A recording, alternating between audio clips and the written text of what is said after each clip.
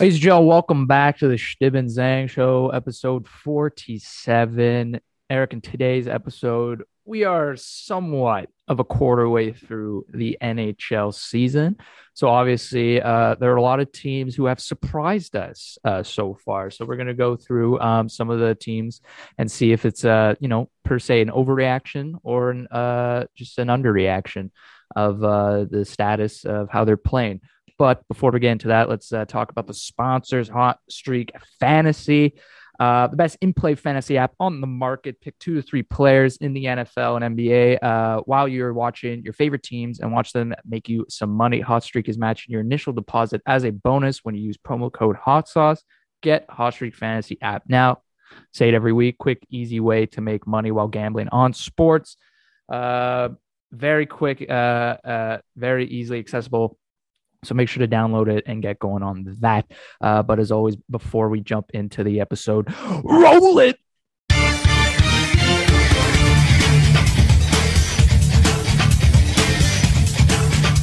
Welcome back to the Stib and Zhang Show, episode 47. Like we said in today's episode, Eric, NHL, a quarter way through the season. We're going to go back and forth naming some of the teams that have taken us by surprise. Could be in a bad way, could be in a good way.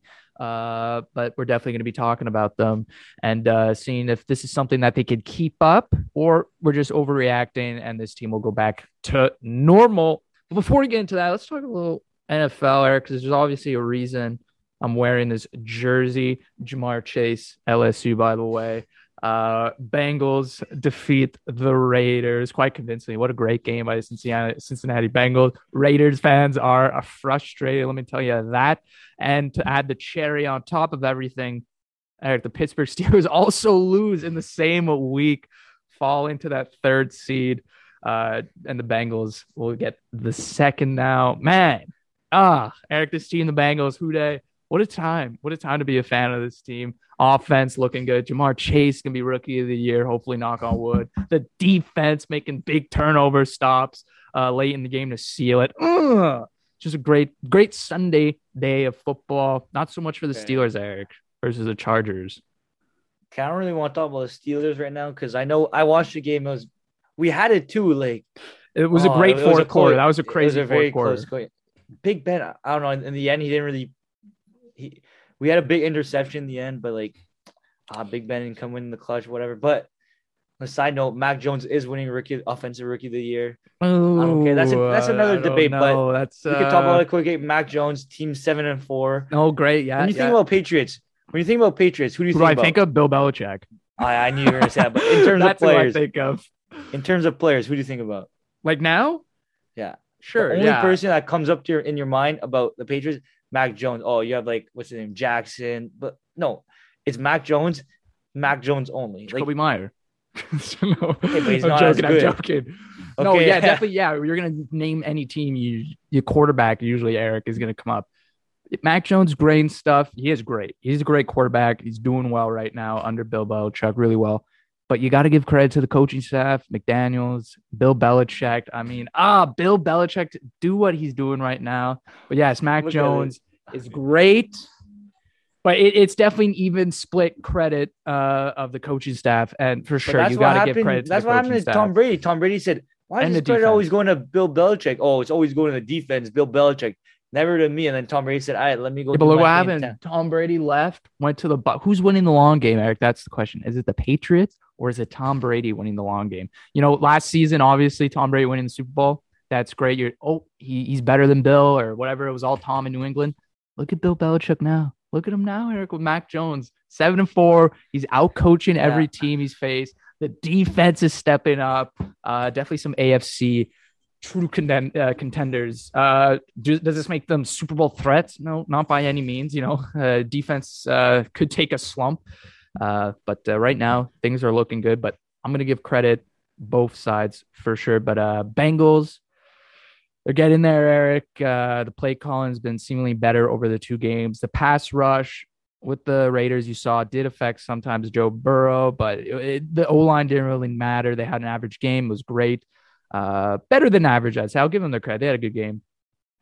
But the offense was good. The defense was great. And that's just a good recipe for a good football win.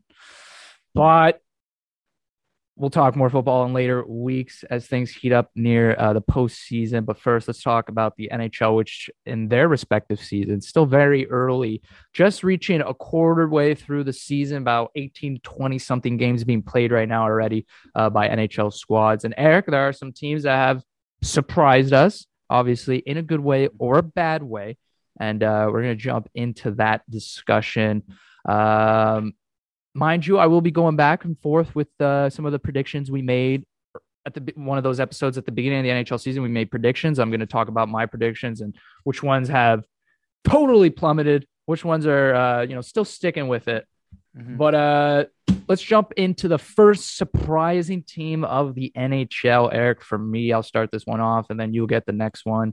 Eric, the Anaheim Ducks. The Anaheim Ducks in the Western Conference, man, those Ducks fly together, and that's for sure what's going on here right now with the Dallas Eakins squad. Eric, as we know, the Ducks right now have some young guns stepping up that have contributed a lot to the team's success. Obviously, Hart candidate so far, Troy Terry. He's got 12 goals already on the season, 10 assists, good for 22 points as the Ducks sit third in the Western Pacific with 23 points. Like I said, Troy Terry stepping up, Trevor Zegras stepping up. He's got 16 games played. He's got 10 points, 6 goals, 4 assists. Yep. But the biggest thing you had to look at to know why the Ducks are succeeding so far this season is their power play has drastically changed. Eric, let me throw a stat at you. Last year in the 56-game season, the Anaheim's Duck power play was good for 8.9%, which was basically, I'm pretty sure, dead last in the NHL last year. And now their power play has jumped to a huge leap in 26.8%, which is good for fourth right now, currently in the league. So obviously, when you have a hot power play out of the gates, it's gonna generate some early success. The question is, can the Anaheim Ducks sustain this success? We know John Gibson, one of the best goaltenders in the NHL, and that's always overlooked every year because of how bad the Ducks are. But John Gibson, 9 wins, 3 losses, 2 overtime losses. He's got a goals against average of 2.31. Save percentage, Eric, 926. So the goaltender's playing well, which John Gibson has always done so, in my opinion, always been that elite goaltender. The young guns are stepping up. Their power play has gone better with the additions of Jeff Ford. If that name sounds recognizable, it's because he coached the Calgary Flames not too long ago. Mike Stothers they added because they fired, I believe it was last year, they fired Dallas Eakins assistant coaches, totally revamped the coaching staff. But yeah, real question is, can the Ducks sustain this early season success? Obviously those power play numbers aren't going to sustain 26 points. So that's obviously going to go down. And, is Troy Terry, obviously his pace is going to go down. So expect a little regression from Ducks. Yeah. But so far, for a team that had zero hopes out of the gate, nobody believed in them, it's nice to have early success for a team like that. For sure. But the Ducks, if you look at their roster, it's kind of weird because Ryan Getzlaf is basically over a point per game right now. That's definitely not going to keep up either. But hey, Troy Terry, it's tough because he's also only 24 years old, but 12 goals and 7, definitely not going to he might end up with 60 something points, but definitely not anything close to a point per game. He is a very young, promising player. It's kind of weird, 5th round. So 2015, I was going to mention 2015 5th round pick. I believe it was 148th overall, something like that. So this is a breakout year right now. So pretty impressive. You have players like Adam Henrique showing up. Kevin Shattenkirk, didn't even know he's on the team, but he's been showing out. But if you look at it, John Gibson he's always been an elite goaltender. He just over the last 4 years, he hasn't really had help. But even before that, remember when they were making it to the conference finals? Conference final versus the Blackhawks. Yeah, there's a point in time they were good. So, but Ducks are a team that usually historically have done pretty well. They've never been a terrible team. They usually do pretty well. When we were growing up, they're always a decent team, right? So, I think they'll be fine. Especially with Ryan Getzlaf, as their leader. But you see this team making a postseason push? You think this is an overreaction for the Anaheim Ducks right now? The season success. It's tough because if you look at their division, right? You have Calgary and Edmonton.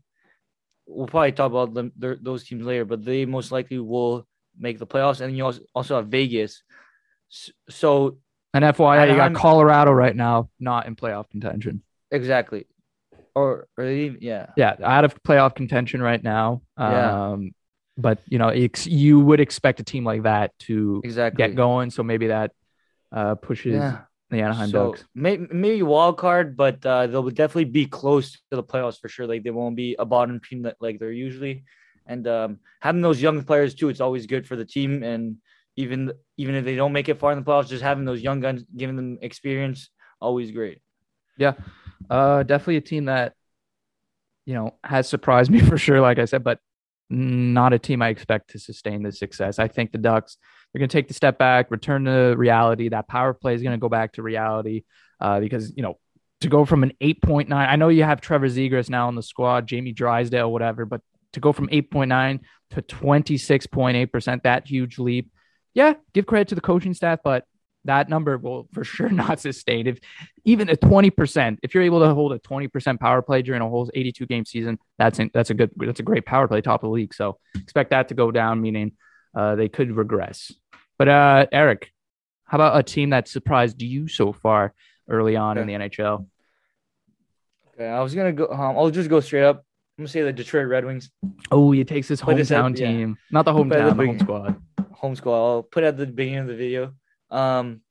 Detroit, obviously, it's a hot start. I'm not gonna lie a bit. We have been regressing. We have come back to earth a bit. Yeah, we are 8, 9, and 3, which isn't. Hey, I'm used to looking at the standings. Hey, if 8, 9, and 3 surprises you in a good way, Eric, that says as much as you need to say for the Red Wings.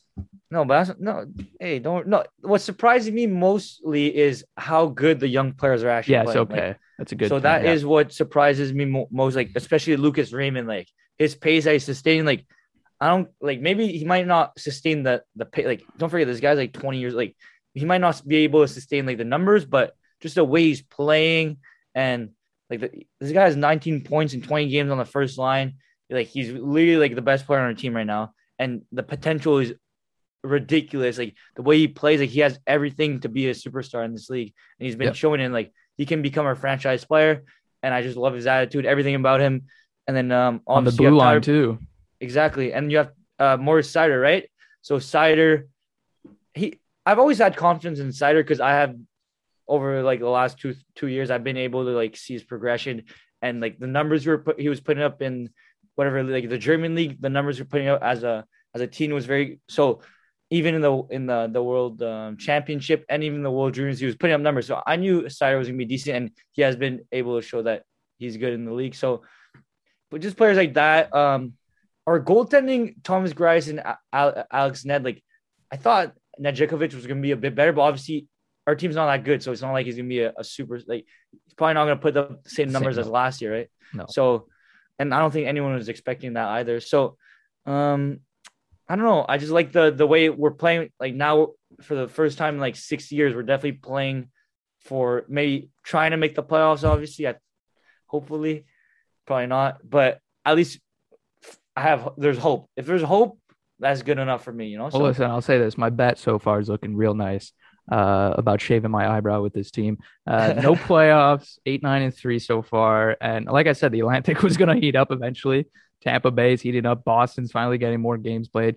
So, but like you said, Detroit's youngsters for sure, they are impressing me. I will admit that. Moritz Seider, when he got drafted, everyone thought it was, off the board pick. Yeah. Yet Stevie Y keeps impressing the NHL community with his drafting. Exactly. Moritz Seider, yeah, he's definitely going to be a good player in this league. And yeah, so the Detroit rookies, early season success for them has impressed you. You have something else? Yeah, quickly. And as well, like we have Jacob Verana, who's last year was probably one of our best players. He's injured too, yeah. He's injured right now. So when he comes back, we'll be good. Once Tyler Bertuzzi gets to play in Canada, that's probably going to be in a while, but we'll be even good. And the thing with Ned, like right now, his record's 4-3-3 with a .914 and 2.8. Like those are good numbers on the Detroit Red Wings. As long as you have like a .914 is it's a good stat to have with the Detroit Red Wings for sure. But definitely not good enough, like probably to make the playoffs. But hey, we'll be close. Yeah. Talking about a team trying to make the playoffs right now, Eric. The New York Islanders sit dead last Dead last. Yeah. I said that. I'll repeat it again. Dead last in the Metropolitan Yeah. Division. Um, this is a team, Eric, that had one goal. Well, that was one goal away from Yeah. facing Montreal in the Stanley Cup final. But obviously that didn't work out. They sit last, Eric. Man, this is a team that was built. Barry Trotz came in, implemented a defensive first system. Okay. And that was a team that thrived off, they were built through their defense, their goaltending, and their forwards. However, the reason they are losing these games right now is because their defense has been mediocre. The New York Islanders system has been mediocre, you could say, in general. Just basically big fundamental mistakes right now. Obviously, if you add the fact that they're bottom in the league in offense, their defense has been lackluster. Obviously, that's not going to be a good start to the season. Their goalie tandem, Eric, a team that has has committed to the two goalie tandem, which we see a lot of teams doing now in the NHL. It's no longer one and backup who plays 15 games. Two goalies in Sorokin, Varlamov that were supposed to be good. Varlamov, however, right now is sporting. He has played 4 games so far, so he's losing that even split duties with Sorokin. He's got a 3.31 goals against average and a .894 save percentage. So he's having a struggle right now at the start of the season, and that could, you can say that it's the defense's fault. They haven't been playing to the top of their game. As we look at some of the stats, Ryan Pulock is a -2. Scott Mayfield's a -7. Chara is a -3. Andy Green's a -3. Only guys who have been plus are Noah Dobson, their youngster, and Adam Pelech, who is one of the best defensive defensemen in the league. He's a +4. Now, this is the Islanders. This is definitely a surprising team, as we know. Like I said, Stanley Cup aspirations. Is this a team that can easily bounce back? Yes. Out of, I would say, the list I made, Eric, this is the team that is most likely to bounce back, in my opinion. Yep. Just the defense has been lackluster, making too many mistakes. Mm-hmm. Am I worried about it? No, because they've worked this system for years now. As long as Barry Trotz has been in Long Island, it has worked. So I don't think I don't think it's a thing about teams figuring it out or they debunked it and that's it. The Islanders are just going to return to the casual team they once were. This is a team that's just not playing to their best. They just need to wake up, and it's something that you'll see the turnaround happen with the goalie stats potentially getting better even because the defense has stepped up. So offense has never been their casual or specialty. Matt Barzal is probably their most skilled forward, and he's having a slow start to the season too. So right now, is there any room for concern or anything like that? No. The only thing that's concerning is the division they're in. Metropolitan, obviously one of the toughest, maybe the toughest divisions, as you can see, sitting dead last. So, they need to get it going soon. But, there's definitely a chance for the Islanders to bounce back here and still make it to the playoffs. Okay, fair. Hey, the thing with this team is, not like, let's be honest, not a lot of people watch too many Islander games. So it's hard to analyze it deeply. You just watch them in the playoffs, right? And the playoffs, they're so hard to score against, and they always are able to score like some crazy goal and like win games, right? So, and they rely on their defense. So even last year, they weren't even highly. I don't think they were like they were 4th, maybe. I think. No. Who was first in that division? I'm trying to think. Was it Pittsburgh? Because they faced Pittsburgh in the first round. Washington. Well, they faced. Oh, so they were third. Third. Okay. Or second. Okay. Second or third. But the thing with Islanders is like they're definitely, if they make the playoffs, they'll make a run, right? So we know if they make the playoffs, they'll make a run. It's just, and it's weird in the regular season because like I'd expect them to way better than this. Obviously they did lose players. You expect them. I have them first in my Metropolitan division. I have them first. No, they're dead last. It's tough. Like obviously, like these names probably don't sound that big, but like Jordan Eberle, like he was offensively, like he was a key player for them. And you even have like Nick Leddy. Like Nick Leddy was in a big, like he was still like probably one of the top 4Ds. But I don't know. It's weird this team because you can't be like, oh, he's not scoring. He's not. Most of these players have never been scoring for like most of these guys never really scored for this team. So it's hard to say, but in terms of numbers, Sorokin has been playing good. Obviously, like he's a 5.52, .925, which is really good. 2.54. So he's been playing decent and pretty well actually. Varlamov's the one that's been lacking over his last 4 games. Yep. So I don't know. There's still potential, right? You see Oliver Wahlstrom, who has 5 goals and 50. Okay, it doesn't now. It's not that, but 5 goals for Oliver Wahlstrom's not bad. Noah Dobson, he's been playing. It's tough. It's tough with this team because like you're trying to look for potential, and like I don't know. Trust me, they have the potential. They have that. This team has the potential. The Islanders, like the way they play the game, they allow their opponents to control most of the puck time. Yeah. You know, they don't chase at all or anything like that. And their defensive system, they commit to it, and then they force you to make mistakes, and they bounce on those mistakes in the offensive zone. That's how they play. That's how they score their goals mostly. Yeah. And then they just, they shut the game down, and that's how they win games. Yeah. Just right now, I think we can just end it on that. The defense needs to step up. They've lost Nicoletti and stuff, and Chair's coming in, and Chair seems slow. He looks slow, but he's still a vet, NHL vet, and he'll get it down in the system. And Trotz will get his guys playing the system he wants them, no doubt in my mind.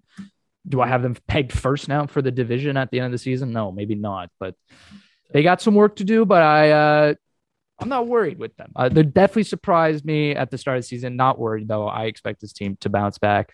What's another team, though, that has surprised you in this season?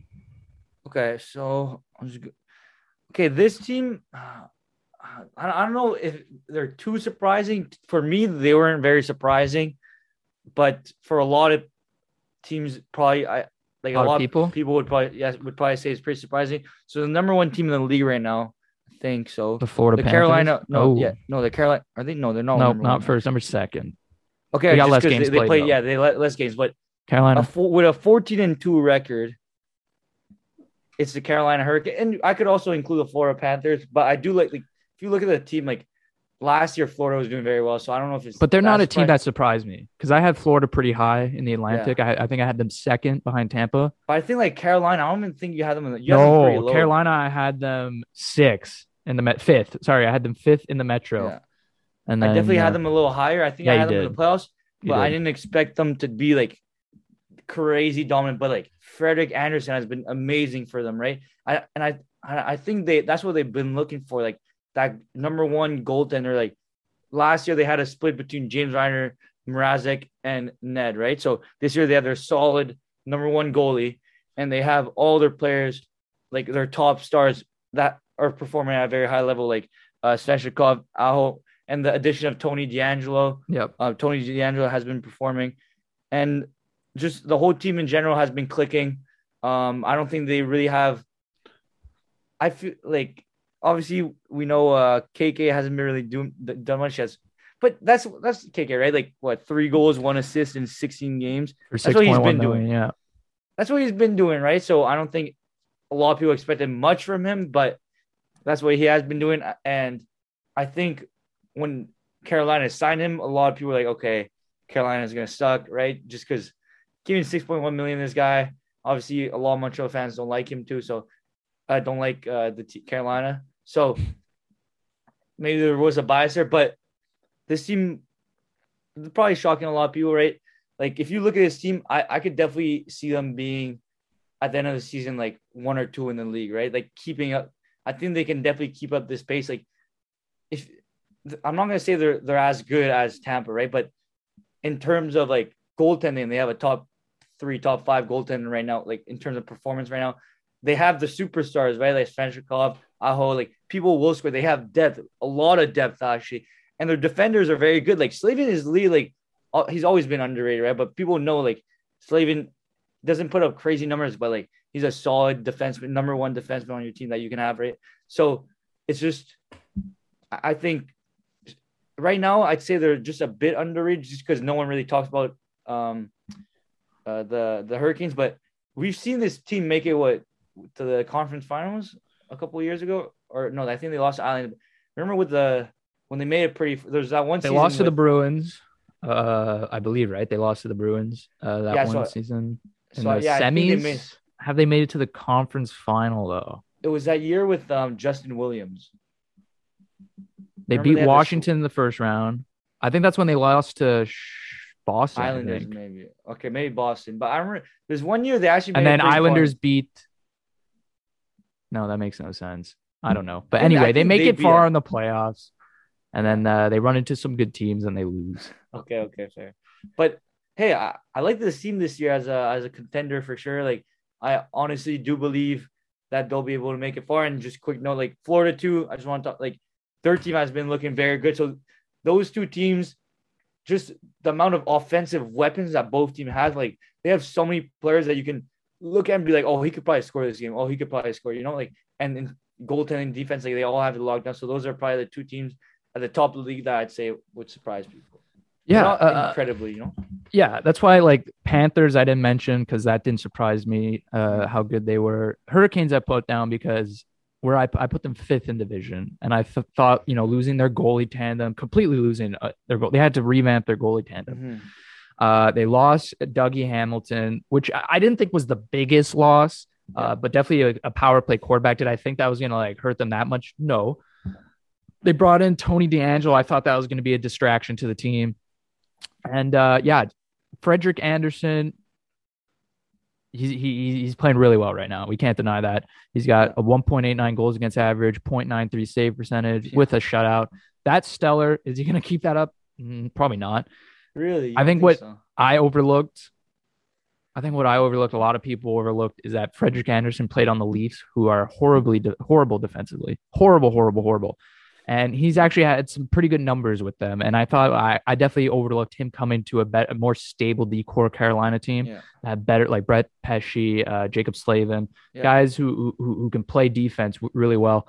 Exactly. And so he's not getting as many shots as he's had with the Toronto Maple Leafs, and he's putting up good numbers because he's doesn't have as much work as he's had.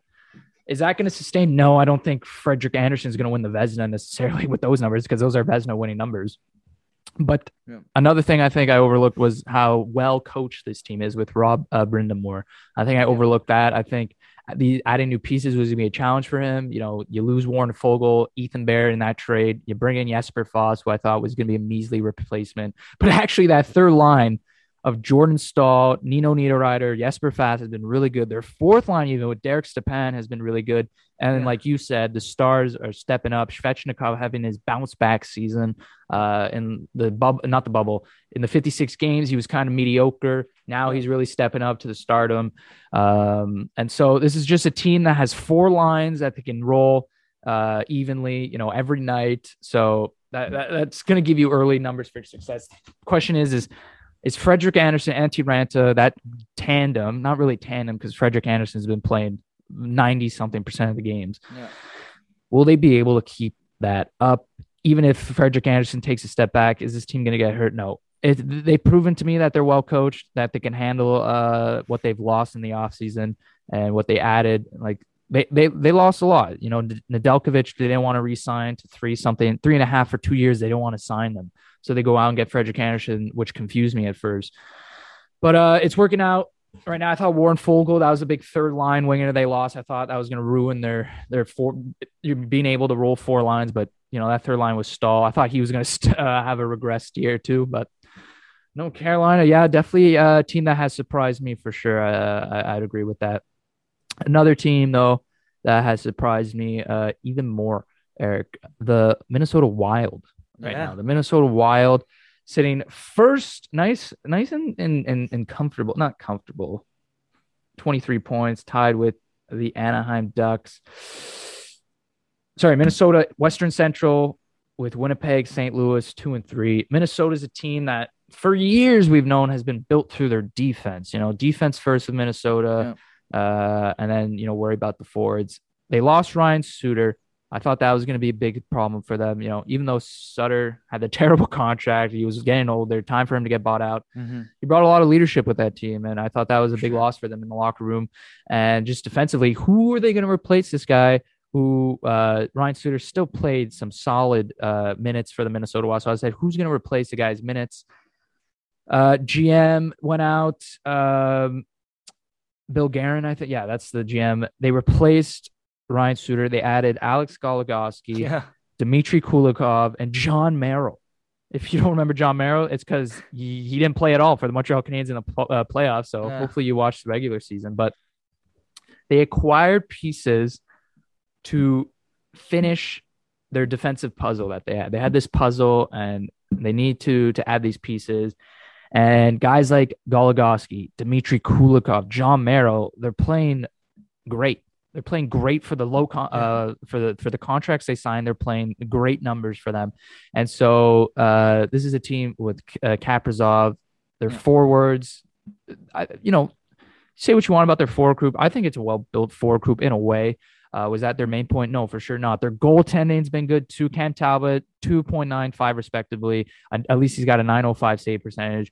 Kakinen, not so much, 330, 8.870 save percentage. So their goalies aren't even playing to the best I've seen them play. Like last year, they're playing really good. I did mention that the goaltenders were going to take a step back, not as bad as this, where, they can barely support a 900 save percentage. So expect their goaltending to get better.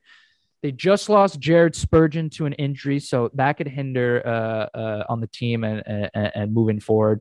The problem with this team right now for me is that I've just mentioned their defense has been really good, and that's why they're sporting this nice record. However, we might be seeing cracks in it as the past few games they've been letting more than 4 goals. The past, last 4 games, I think, last 3 games, something like that. They faced Tampa, Florida, some good teams. But if I'm seeing inconsistency from their blue line, this team will hurt them. It will definitely hurt them because this is a team that, like I said, built defensive first. If their defense takes a step back, then the whole team's going to take a step back. So right now, they look good. I'm liking the way they're playing. However, do I see them taking a step back? For sure. But there's also that question where I mentioned the goalies. If they step up, will this team progress further?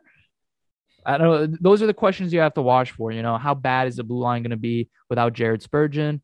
Is Cam Talbot going to get better than? Is he going to play better than he's been playing? Is Kakinen going to step up? Are they going to get to splitting duties where they can split more often than just Cam Talbot starting? Those are the questions that I'm going to be looking for. As right now, 11-6-1. It's good for first in the Western Central. Teams like Winnipeg, though, I feel like are heating up. So that blue line's got John Merrill. And Jordy Ben just came in for them. He might replace Jared Spurgeon. I don't think that's a viable option, but if it works, it works. But yeah, I don't know. That blue line's got to be crisp, Eric, if they want to keep this up, which I don't think it will be. So I expect some steps back. But yeah, good enough right now where I can see Minnesota top 3 in that division. Okay, that's fair. I know Minnesota. They've always been a team that's been able to actually make it either very close to the playoffs or in the playoffs, but obviously first round exit, right? That's been Minnesota for the last since they've existed, right? They've always made it far, even when they had Zach Parise, all those guys, and they had Ryan Suter, and even was it Nick Backstrom in nets, that guy? I remember. Oh yeah, a long time ago. So when they weren't very good, exactly, and with Dubnyk and net, right? Yeah, make first round days. They lose, yeah. So it's always been like that, and I'm not gonna lie, I am starting to see that a bit, but what I really like about this team is ever since Kaprizov has been added to this team, it's always been upwards, right? The addition of Kaprizov, this team has really changed this franchise completely. He is the franchise. He is a franchise, right? So he's brought whole new momentum, whole new fandom to Minnesota, the Wild team, right?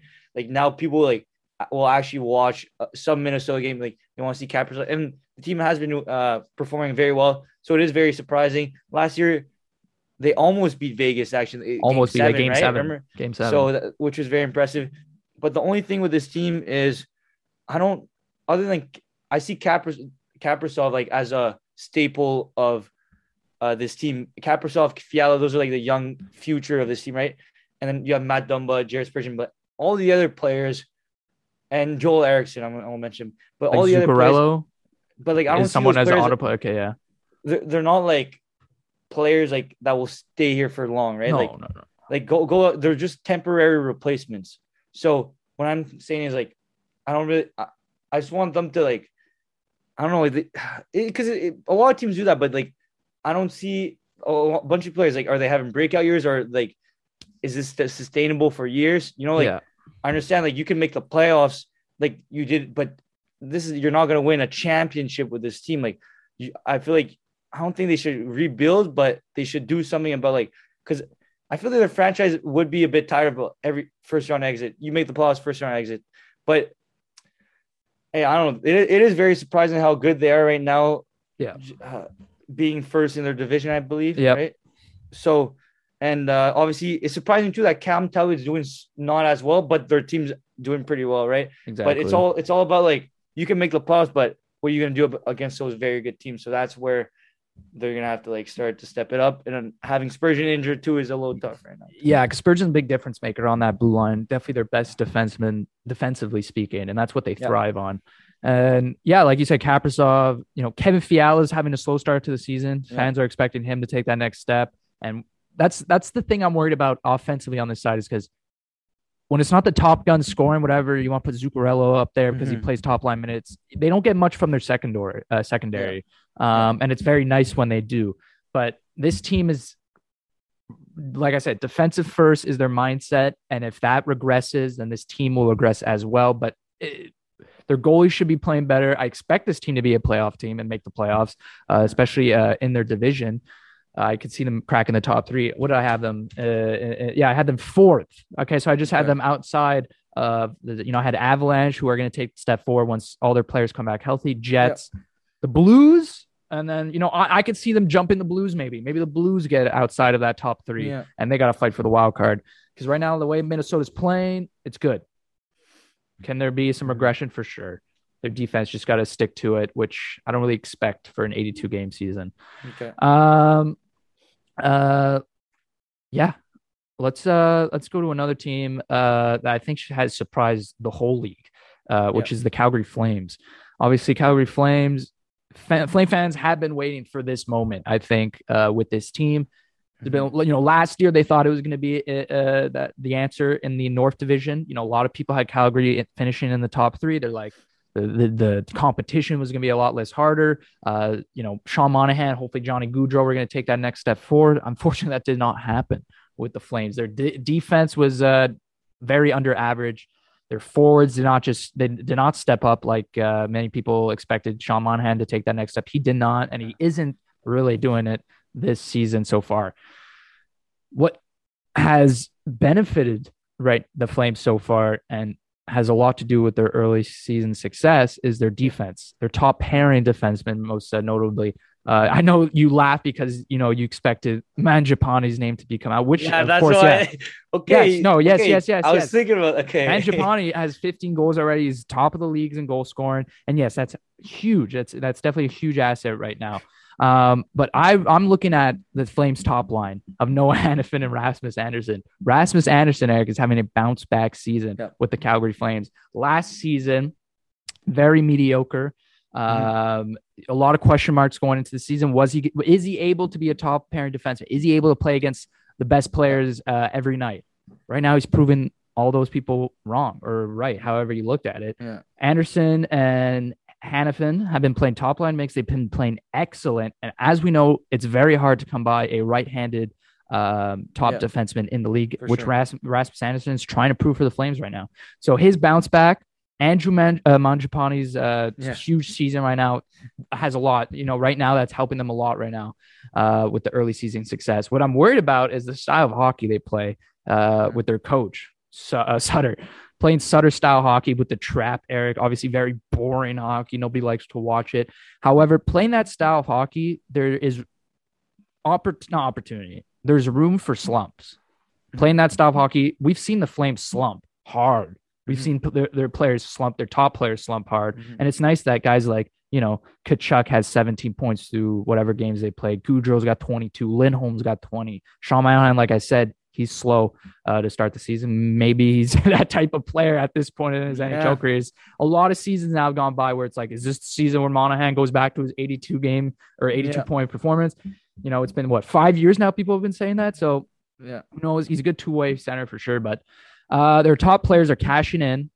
Their secondary scoring needs to be better though. Once those top players stop scoring, like Andrew Mangiapane, once he takes that step back, once Gaudreau takes a step back, Tkachuk, because they're not, they are good players. And Gaudreau, you could argue is a point per game player. Is Tkachuk a point per game player? Sure, maybe he'll be in the 70-something range, 60-something range. But if those top guys aren't scoring, the secondary is not scoring. it's atrocious. You just look at some of the numbers for the statistics, but none of their secondary guys are scoring. Andrew Mangiapane, then it's Milan Lucic. Yeah. Yeah. You live Mangiapane should be considered the top guys for sure, but I consider him as some of the I would say secondary scorer, but secondary option. Keep calling me out with Mangiapane. I still can't believe I was literally thinking about that. Yeah. And then you just saw it. Well, it's easy. It's easy, like, the Flames' success. But I was looking more at their decor because Rasmus Anderson was a big bounce back for me. Yeah. But, Flames right now, can they sustain this? No, Eric, I don't expect the Flames to sustain. I don't expect them to finish first in their division. Mm-hmm. The Sutter style hockey that they play, I feel like through an 82-game season, you can't play that style of hockey. I know with the LA Kings, but that LA Kings team, if you go look and you compare these two teams, that Kings team was way more offensively gifted, even while playing the trap. This team, not so much. When your stars aren't performing because they're so focused defensively and stuff like that, then there's room for concern because their secondary scoring is nothing compared to the Kings team Sutter coach. So when the top guys aren't scoring, this team's going to regress, and I expect that to happen. So will the Flames be a playoff team? Hopefully, they better be, man. They better be. Or, man, you're going to see an offseason of change in Calgary because if they don't make the playoffs, a lot of question marks with Johnny Gaudreau, Sean Monahan, stuff like that. Fair. Do I expect them to be top 3 in that division right now? Yeah, for sure. They're sporting a great record, 11-3-5. So they put themselves in a nice spot. I expect some step back, and it's reasonable. 11-3-5. They're not going to continue that pace. So let's expect that. Yeah. Okay, so very similar. I'm probably gonna put a bit more emphasis on the goaltending because the goaltending has been very underrated. Obviously, you have Daniel Vladar that almost no one knows, right? He came out of nowhere, but they've been having goalies like that, right? They have their number one, and like you had David Riddick over the years, like things like that. They just come out of nowhere, right? So this Vladar guy, probably a very good goaltender, but I just came out of nowhere, right? 9.46. 4 wins and I guess 1 overtime loss. I feel like he's he's a pure backup. Like I said, with the league 2 goalie tandem is switching. Calgary is still that, one team heavy goalie where Jacob Markstrom is going to take most of the starts. But Vladar, he's going to, I would need to believe more in the Flames if he starts more because they can't start Jacob Markstrom 60 something, 70, so. But Jacob Markstrom we know Jacob Markstrom, very good goaltender. He's always been a very underrated goaltender. With Vancouver before, right? He was very like he's always been. He could be realistically the best, like the number 1 goaltender on a very good playoff team, like a top contending team. Mm-hmm. Like obviously he needs help, right? But the numbers he's putting up right now, probably gonna go down a bit, but very like not crazy. Like 1.71 and 9.42. Oh yeah, it's 7 shutouts. I think the Flames have through 20 games, something like that. Yeah, so crazy number like that. So it probably go down to like 9.30, right? 2 around the 2. It's gonna regress. But as we were talking about, don't want to talk too much about Mangiapane because a lot of people know. Let's be honest, it is a fluke. Not a fluke. Like you don't score 15 goals. Wait a second. You don't score 15 goals as a fluke. That's crazy because you call it a fluke, yet people are asking for this guy to play for Team Canada up in Beijing. I know. I saw. Even though I don't think he'll crack the squad, I don't think this is a fluke. I think Mangiapane is just a good player, young player that's ascended. You say that because I've seen Mangiapane, like not in real, but I've watched a lot of Calgary games. Like the thing with Mangiapane is he's always been like a Blake Coleman. Like you put him on a penalty kill and he'll get like a shorthanded goal or something. He's always been that type of player. There's a point like. He is a very good player though. Like I love Mangiapane. I drafted him last year. Like he wasn't that good last year in fantasy, but like this year, like the fact. But you could just see by the number, like 15 goals and 2 assists. Like how does that not say something about the player? Like I understand the goals. I think he's just a goal scorer. He's a pure goal scorer. Like do you remember what's his name? Was his name Gardner? You know Gardner? Remember Gardner? The guy that literally scored like 20 goals, like 30 goals, but like almost knows. Like, he played for the Devils for a bit. I forgot this guy, but like I don't even know if that's the guy's name. But players like that, like to me, Mangiapane is still a guy that you can put on a penalty kill. Like realistically in a normal season, 20, 30 goals, but not 15 goals in 19 games. One of the top goal scorers in the league, right? Yeah. So, Hey, I don't know what to say about this, but I know Goudreau's what he's able to do is sustainable. Pretty much it. Lindholm, he's shown like Lindholm has been very consistent. Matthew Tkachuk, as you said, 70 points around. Monahan, fantasy bust as always. Like this, I think he's gonna start picking up. I just want to see him like in the 50, 60 point region, like not in like this guy's. But what's been very impressive for me is the thing with Noah Hannafin, right? This guy went fifth overall in 2015. Something like that. Fifth Fourth overall, or fifth, yeah. and then a lot of people did count him out. When he was traded for Dougie Hamilton, and it was Elias Lindholm, Noah Hannafin for Dougie Hamilton, and what's it, Ferland or something. Yeah. So in that trade, Noah Hannafin was like no one talked about Noah Hannafin. It was Elias Lindholm. But I remember seeing that. I was like, oh my God, Noah Hannafin. At that point, he's still a very young player, and like he showed a lot of potential. He was a top pick. So I'm happy that now that Giordano left and like TJ Brody left a while ago, right? He's able to step up and be on that top pairing. Rasmus Anderson has always been able to show that like obviously he's always been a 20 point guy. Last season. Last season, yeah, he has a step back. But this year, definitely taking that step up, taking over on that number one decor. Deep pairing. But I don't know. What scares me the most is you mentioned Markstrom and stuff like that. If Markstrom, like, if they use him too much or he runs out of gas near the end of the season, or if he gets injured, his team is in trouble. Very much trouble. Because we've seen last year, I remember watching, Markstrom was out of gas near the by that time, Calgary was still fighting for a playoff, but he did run out of gas at one point. So Flames are going to have to trust Vladar here and play him more games, which we'll see what that does. He's been playing, like you said, he's been playing really well with the games he's been given. So it's that question because they can't play, even though I want him to play because I got him in fantasy, they can't play Jacob Markstrom 60-something, 70-something games, or Vladar has to at least play 20 games, in my opinion. And but yeah, this team so far, good, great start. I could see regression though from their top guys. If they don't pull it together and their secondary scoring doesn't step up, they're going to go back to the original Flames. You'll see. With this Sutter style trap of hockey.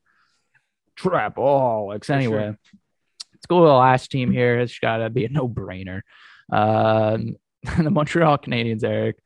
Sport a record of, was it 5 wins, I think it is.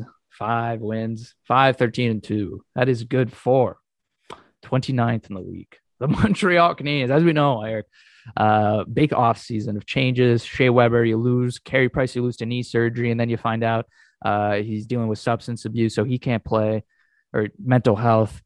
And Philip Deneau, you lose, who was one of the most underrated two-way forwards in the league, or defensively centers-wise in the league.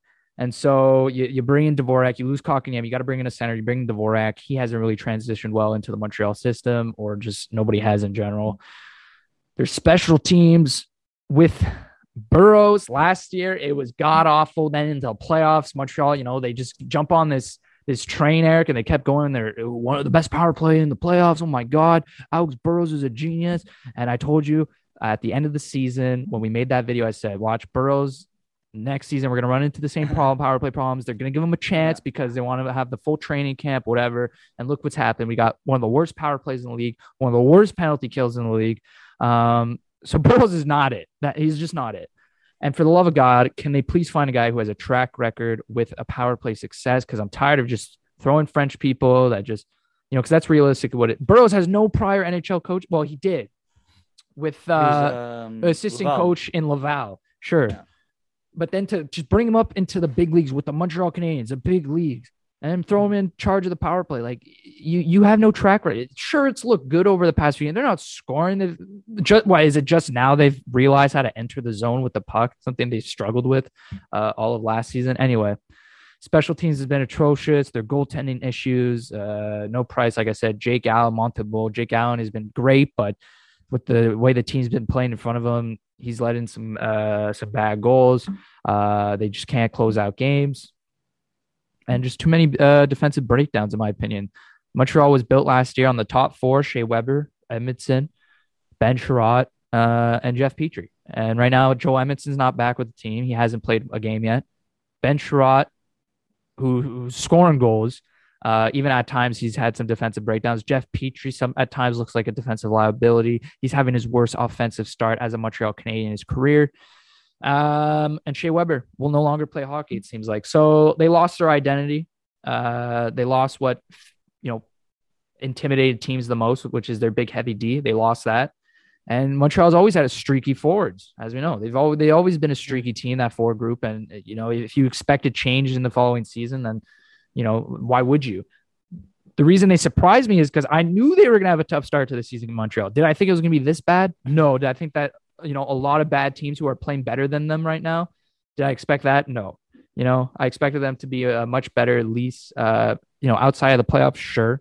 Fighting, looking in, maybe that's what I saw, but clearly I thought, didn't really look in this team in the face that much. And it's really hitting now where the season could potentially most likely be over already in the month of November with this Atlantic division. So now as Habs fans, we're in that position, that transition period where, you want the team to lose in a way, but you still kind of want them to win some games because it's a hockey game and you'd like them to win. But exactly. deep down, this is over. This team, bear in mind, they've had 8-game losing streaks now routinely every year. When's their next 8-game losing streak going to be?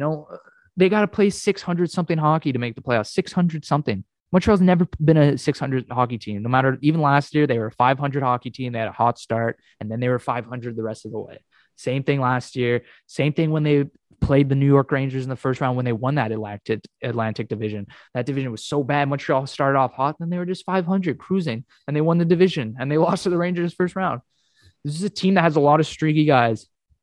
And their defense, which is what they've been known for last year, especially that identity built, is now crumbling, completely crumbling. And the Montreal Canadiens, unfortunate that they went through this whole offseason overhaul, and it's really hurt them really bad, really, really bad. Players are just not stepping up. So it's basically the bottom line you can say about the Canadiens. That's fair. It's tough for this team, right? Because I know, like, obviously a lot of Montreal fans, they like to watch every single Montreal, like every game, like you, right? Watch every single game for the last 10 years or something, like over.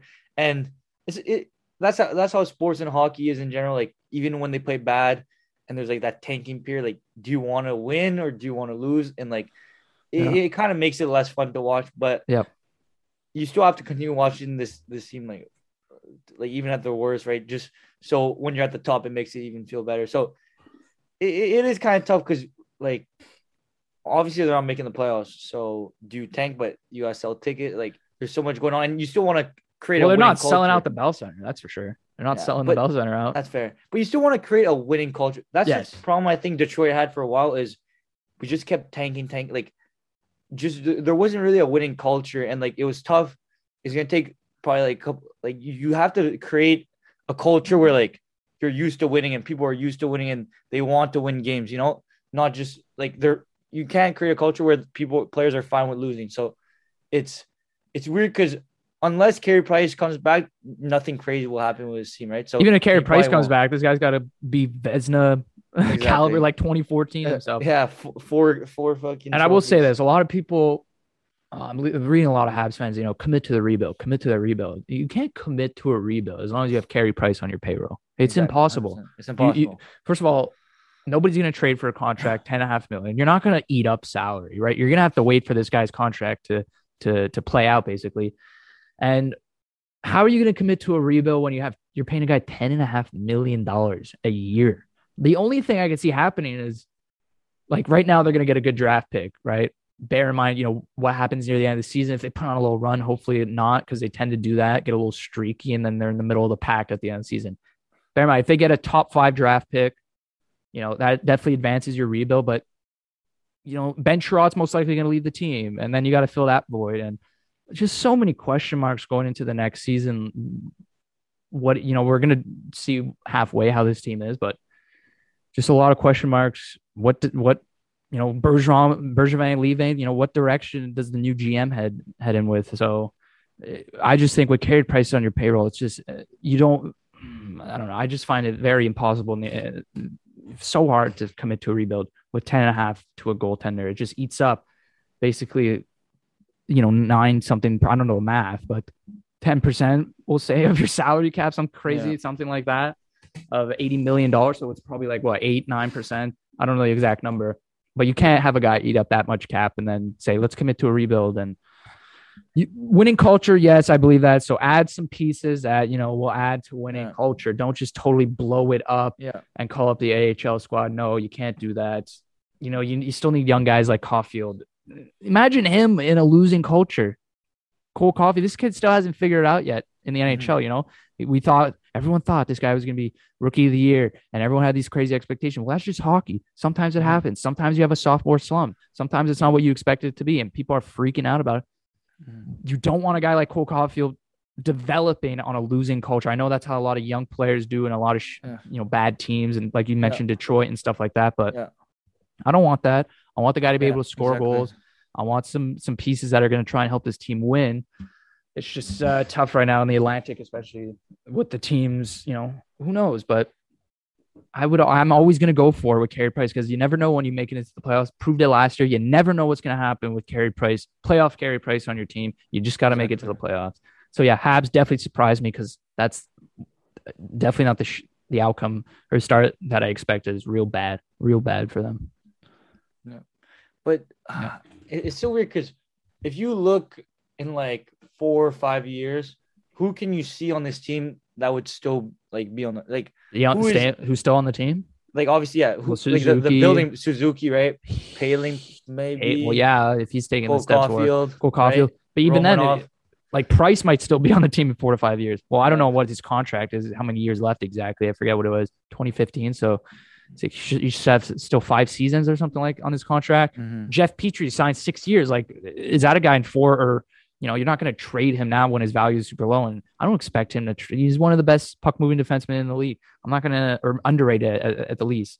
That's not some guy I'm looking to trade. So you still have pieces here to contend for 5, whatever years. It's just, the other pieces that you need to go out and get, that are going to add to this team. It's just, and coaching staff. Cause like, I know they care more about their image, but Dom Ducharme, like I really thought this guy would be I expected him to be a good coach, and now he is. I expected him, I don't know, to figure out a system or something, or get these players playing the way they wanted when he took over. And now with going into the next season, I thought that he can implement that. It just hasn't. It didn't look good when he took over because they played 500 the rest of the way. But I thought maybe, he'll get them going. I expected some drawback, obviously, from the players they lost, but he has completely just not figured out. He's looked out coached every night against other NHL coaches. So that's the question too. Like, you don't want to fire this guy and have 2 coaches you're paying. With Claude Giroux, I don't know when his contract is, but you don't have 2 coaches on payroll. You're paying one, you're paying your 3rd coach. So they care more about them, and they're not going to fire him. He's not going to get fired this season. That's next season's question. So he's going to be here for the long run. Well, at least this season. Yeah. So and that's some of the list. Some honorable mentions. The Blue Jackets. Eric, I was going to mention. Brad Larson taking a slow approach with that team. He's not switching the lines up like Tortorella did a lot, and he's letting their team build chemistry. Their power play got a little better than last year, a little 0.5 or 5% better. So, distraction-free zone 2. Laine's got injured, not much talk. So that 9-6 record surprised me for a team like the Blue Jackets. I thought they were just going to be below 500 at this point for sure. So that's it's been another episode of the Stibben Zang Show, episode 47. We want to thank you for listening or tuning into YouTube if you watched it with us here. And we'll be back in the next episode. So we'll see you until then. Peace. Roll the outro.